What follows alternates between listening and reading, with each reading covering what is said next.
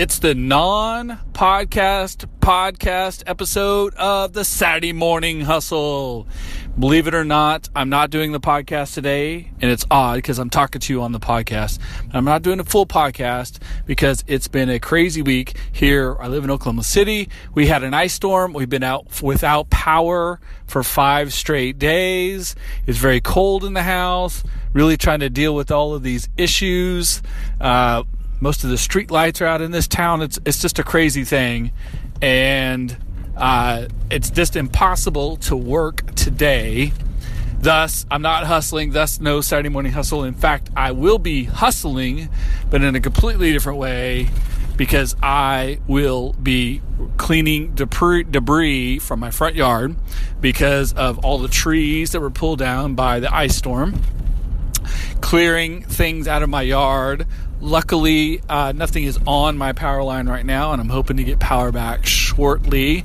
So that's the situation, but I didn't want to leave you hanging on the Saturday Morning Hustle. Appreciate everyone tuning in every week for the show. So I'm just letting you know that the hustle goes on. It's just in a completely different way. And I think that this follows into a lot of the conversations we've had in the past on this podcast about the fact that you have to adapt to the situation, that things don't typically work out the way you expect them to. Sometimes it's relatively how you expect it. Sometimes it's completely not what you expected. Was not planning for an ice storm today. I was definitely not planning on losing several days in this week, even this weekend, having my whole system, my whole process just set aside because of power outages, because of not having internet access.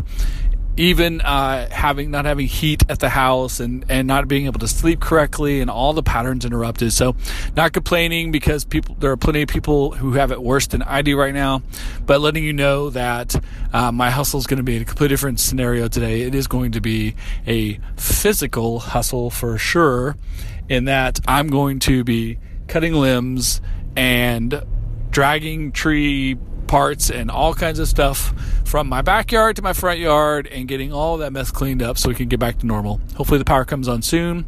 Hopefully everyone in Oklahoma City can be safe out of this. And of course, everyone around the country.